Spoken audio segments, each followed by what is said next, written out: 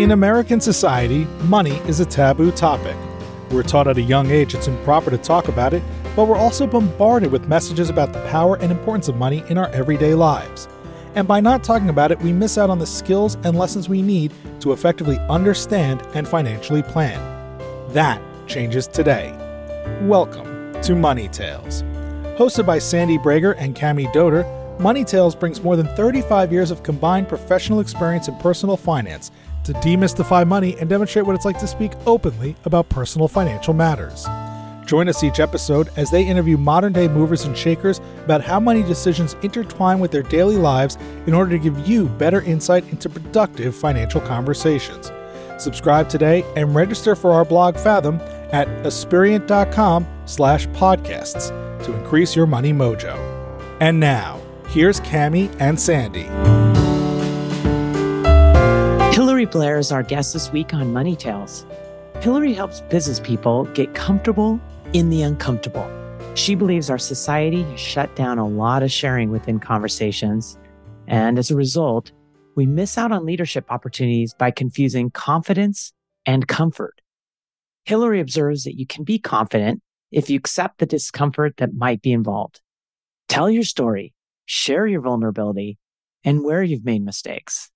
This transparency, especially in money conversations, will allow you to tell your story, connect with others, and as Hilary says, own the awkward. Let me tell you about Hilary. She's a keynote speaker, champion of human connection, and the CEO of Articulate, Real&Clear. A presentation and speaking voice expert, Hilary is a highly regarded coach and facilitator working extensively across the globe. She is also on the faculty for the Denver Center for the Performing Arts. Here are 3 key money topics Hilary hits on in this conversation. First, how business people and artists are the same. Both are driven by passion and the drive to succeed. The primary difference is that business people track and measure money.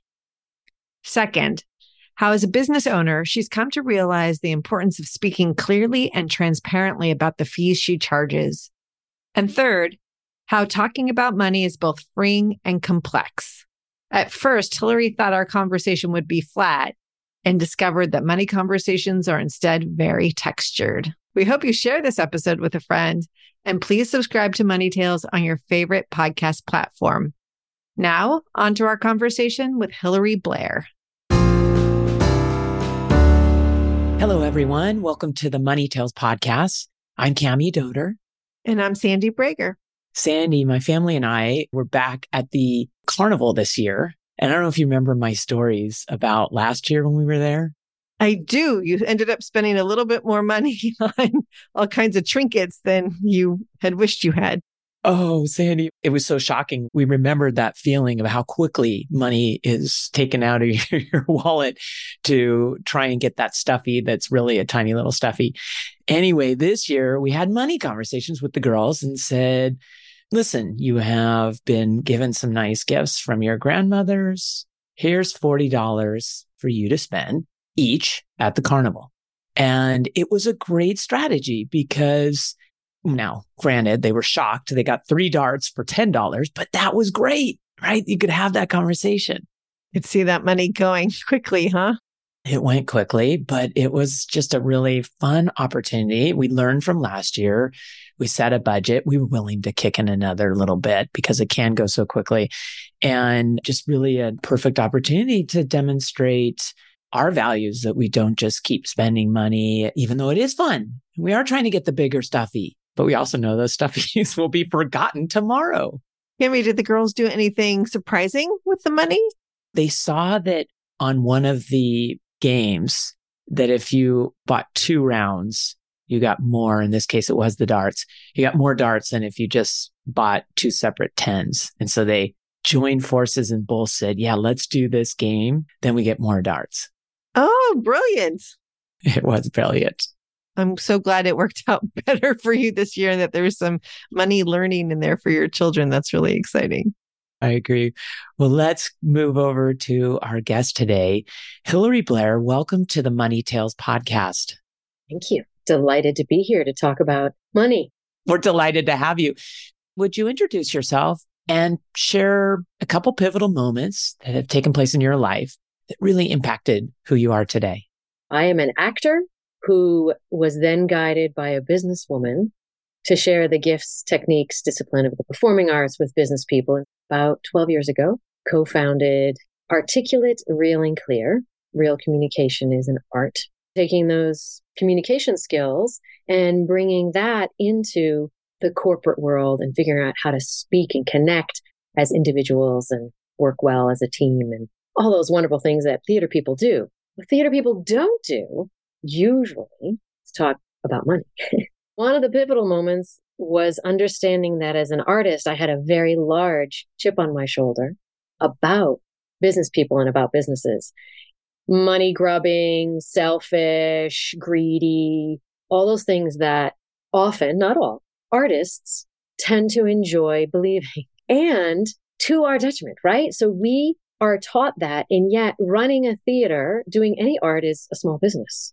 So then we are at odds with ourselves, and we actually are self-sabotaging. And the whole company is folks who have worked, who are professional performers or professional in the theater. So sometimes stage managers, dramaturgs, things like that. So the interesting thing is that I was around business people, and the pivotal thing was to realize, wait a minute, I'm falling in love with this idea of business, and business people and artists are the same.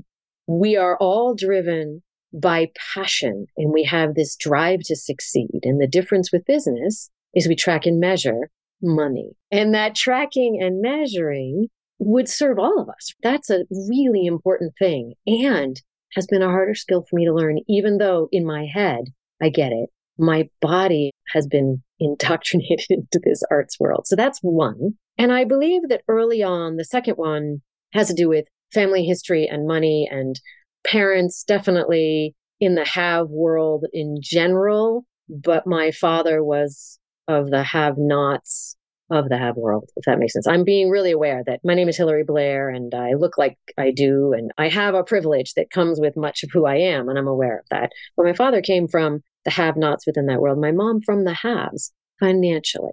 And what's interesting, they were of that generation that my dad took care of the finances, which was not his gift at all.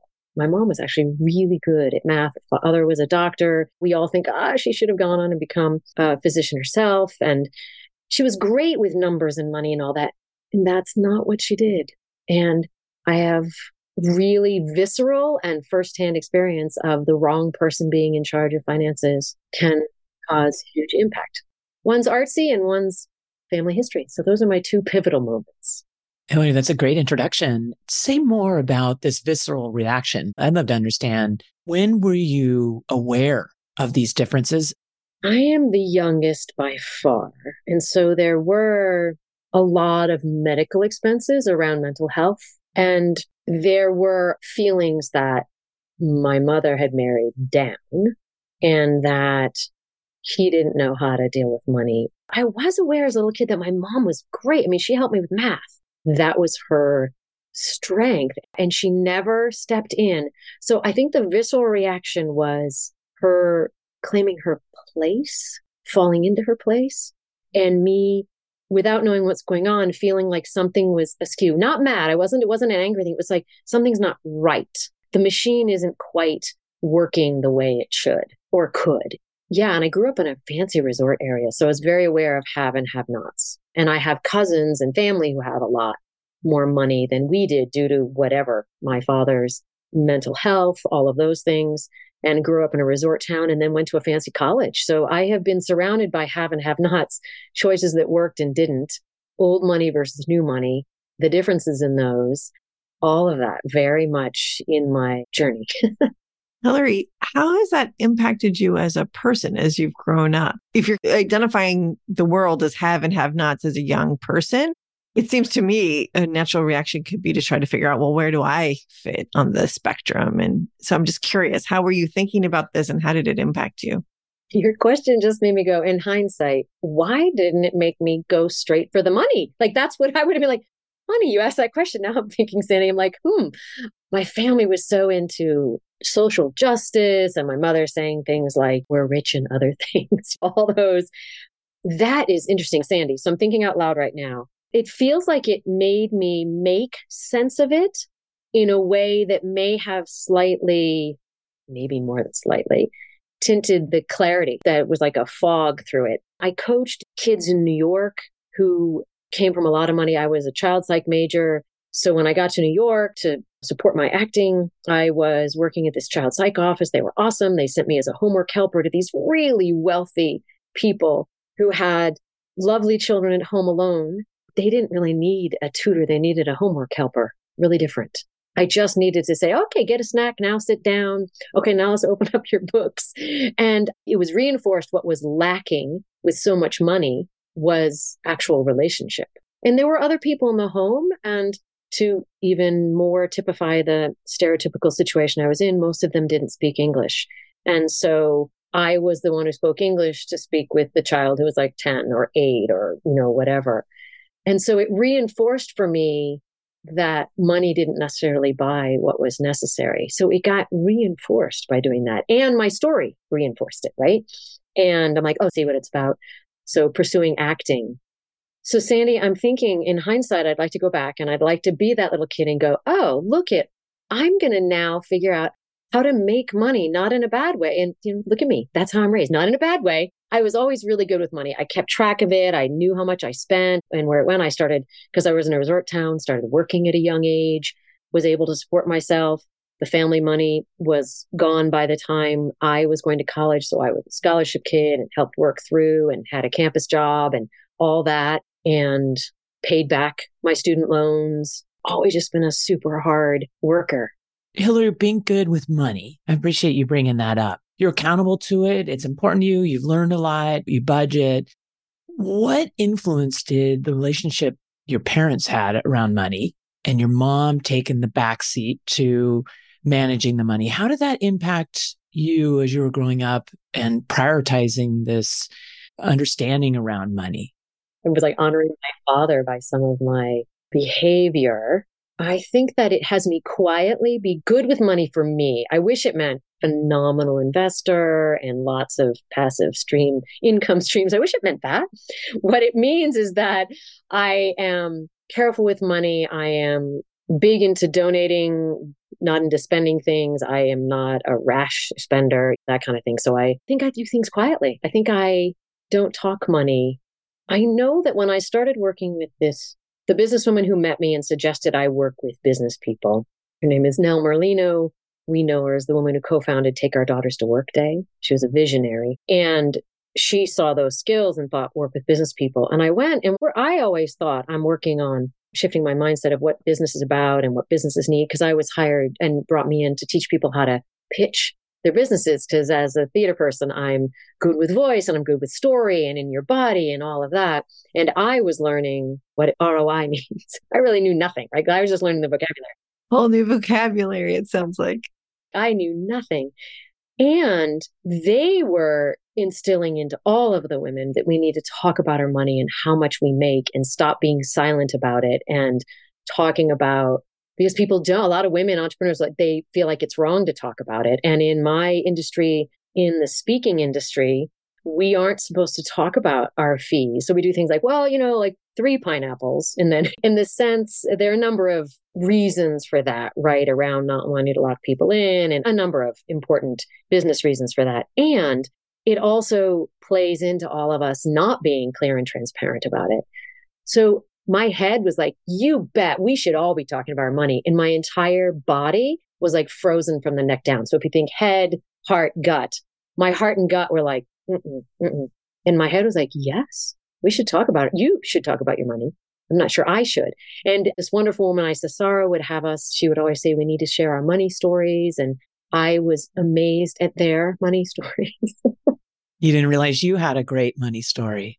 I am a business owner. I just turned 60 and I'm like, okay, what is this with where am I and how far ahead do I think? Am I only a short-term planner and not a long-term planner? And I feel like that is one of the things that when you say good with my money, I would think long-term planning is good with your money. I had a friend when I came out to grad school. I'm living in Colorado now, came out to grad school, and she said, you need to be saving. I go, what? What do you mean? She goes, you need to be investing. She said, we're going to start a fund right now. Janice Fund had something that I could put $50 a month in. $50.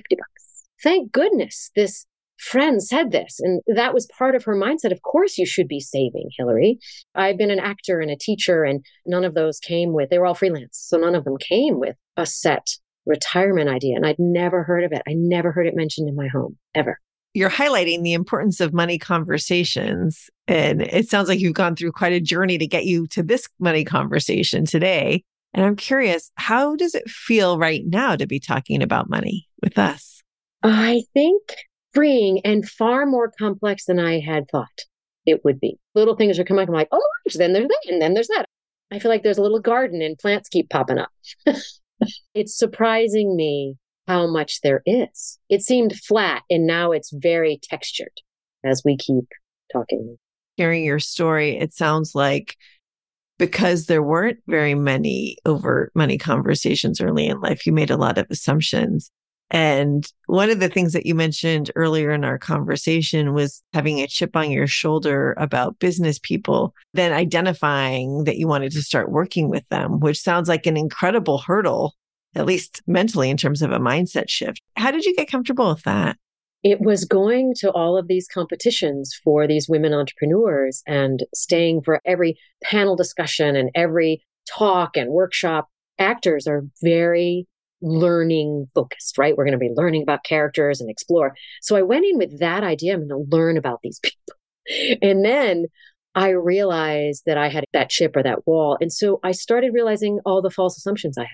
And so it started tapping on them and opening them up and kept opening up false assumptions and false ideas. And it took a while. I mean, I was working with business people for a while before it dawned on me that I actually really wanted to start a business myself.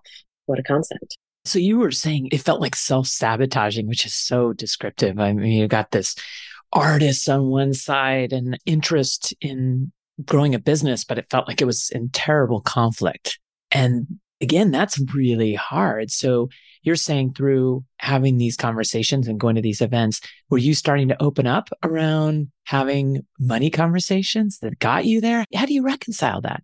I needed to see that all I saw was passion and dedication and that focus, the same as the artists. I really did see them the same, and then saw what we were missing as artists.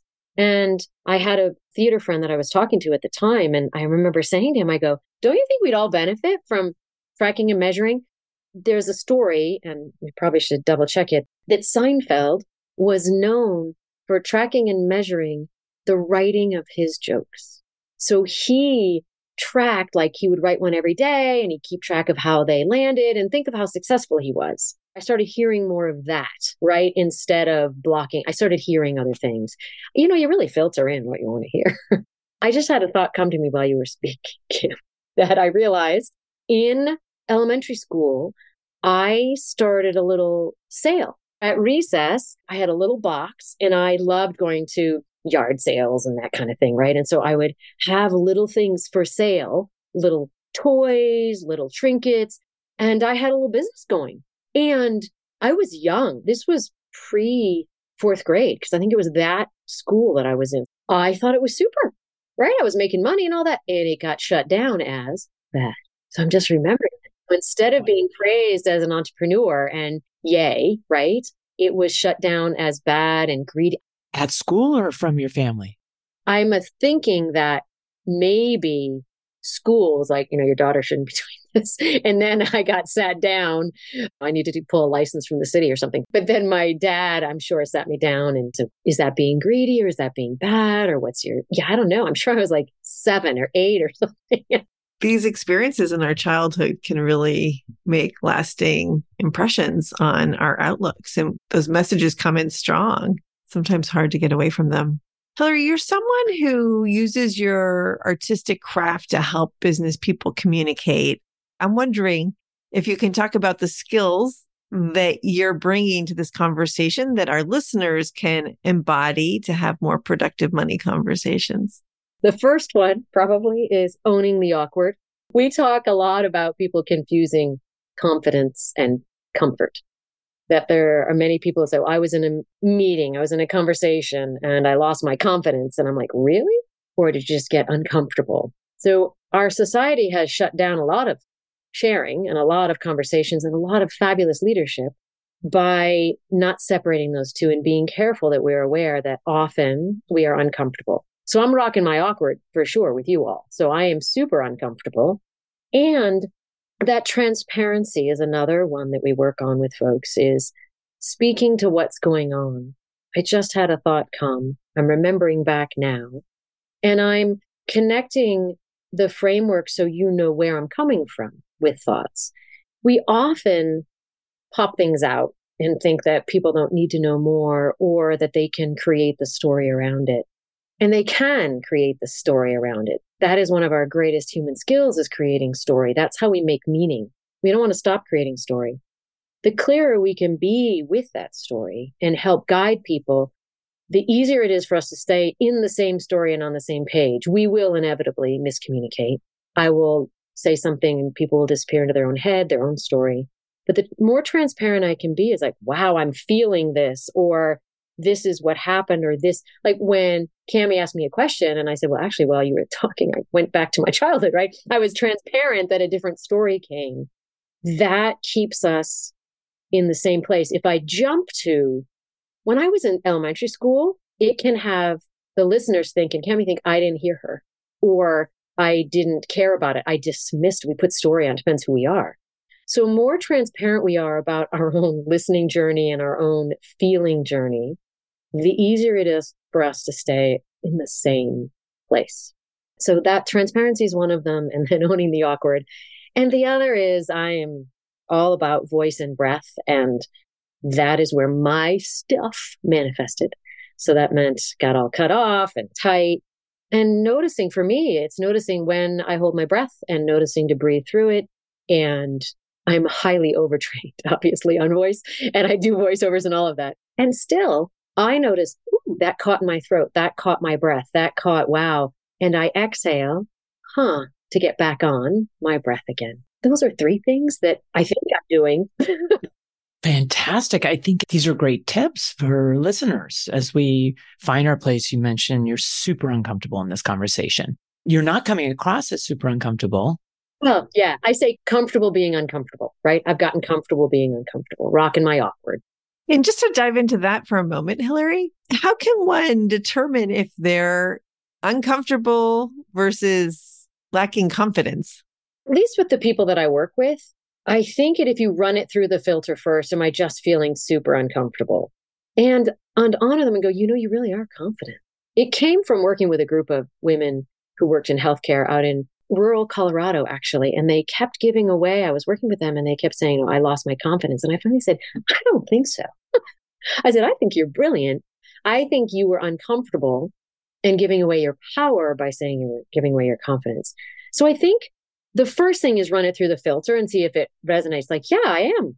Actually, I am confident in my content and in what I'm talking about. And I'm super awkward. I think that's the first thing. And then the second thing really is to go, yeah, and sometimes my confidence is rocked.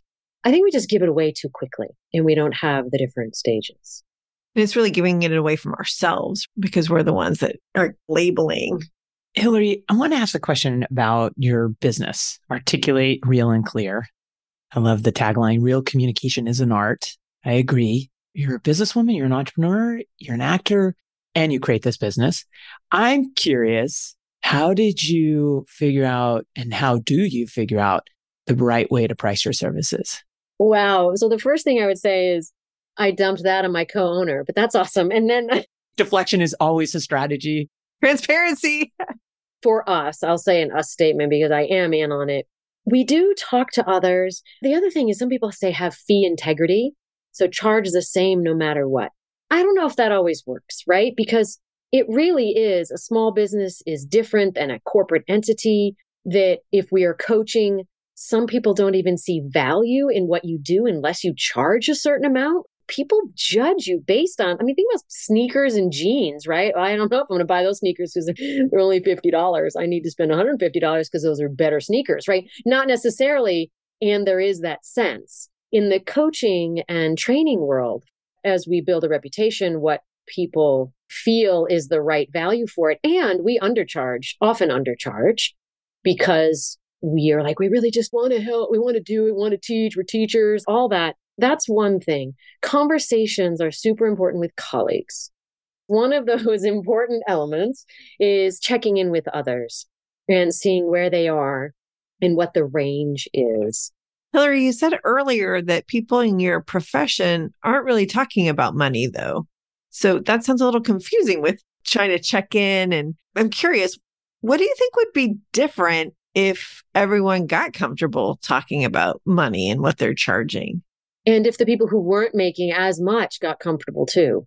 Because that's the thing, is you feel like the people who are comfortable are the ones who and you never know how successful someone really is, but look successful. I think that the conversations, to your point of the contradiction, it's in the big events that we don't talk about it. In the mastermind groups and the smaller groups and colleagues, that's where those conversations happen. And what are you charging? What do you think? And that's a helpful place. Maybe even more so than fees, discussing why it's hard to talk about fees, or what are you basing it on? Like, are you wrapping in your time and your phone calls before, and how much of your time is actually going into what you're doing? I have a part of our work that is really on the marketing line, not the income line. And on that marketing line, not only is it a low fee with the idea that we get work out of it, it's also my setup time, the flying, the travel. There are all these other expenses, and reserving hotel rooms and getting your flights, that all of these things take time. And it's interesting, the less I feel valued for that. This is something I'm going through right now. I'm having I don't feel valued for what I'm bringing as much as I can do. I just said this to someone the other day. I know, it's all good. Don't even worry about it. I love teaching. Like, in my head, I'm like, that is the biggest cop out to getting what I'm worth and saying I need to be valued more. And I was of two minds, maybe not literally, but definitely figuratively, as I was saying that. My head is going, seriously, you're a business owner. And inside, the voice coming out is like, I'm a teacher. Don't you worry. Oh, that's how we treat our teachers too. Hilary, describe your relationship with money today. Respectful.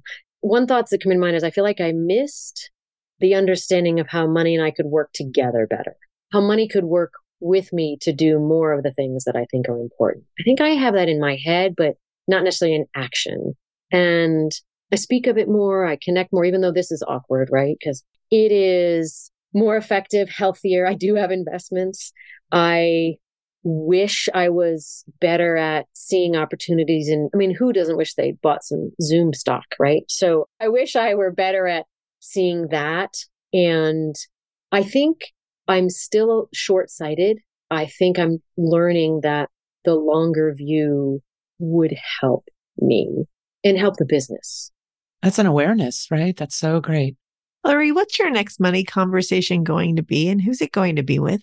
I'm constantly having business talks with my co-owner in that sense of what are we doing business-wise and what are our long-standing goals for where we're going. Why is everything on subscription basis? So it's hard to tell how much money you're spending all the time because everything's on with everything, right? What happened to buying software? I'm just really trying to keep close track on where that money is. So I think the next conversation needs to be a deeper exploration of long-term versus short-term, and making sure we're keeping track of what's really going out and what's beneficial. Oh, Hilary, that sounds like a great conversation. Tell our listeners, where's the best place for them to find you? I love connecting with people on LinkedIn. So Hilary Blair, Hilary with one L. This will be a money conversation. Because as my father would say, why use two when one would work? There's a theme. Oh my goodness, there's a theme right there. And definitely our website. So articulaterc.com. So the RC stands for Real&Clear, and articulaterc.com. We love connecting with people. We can tell. And it's been great to connect with you on the Money Tales podcast. Thank you. Thanks for listening to the Money Tales podcast. If you've enjoyed this episode, share it with someone you think would benefit from listening. And leave us a review on your favorite podcasting platform. Your ratings and reviews help more people find our podcast. If you're inspired to gain clarity and peace of mind about financial matters, don't hesitate to reach out to our team at Experiant. Go to Experiant.com/start a dialogue. Or you can email Sandy and me at podcasts@Experiant.com. See you next time.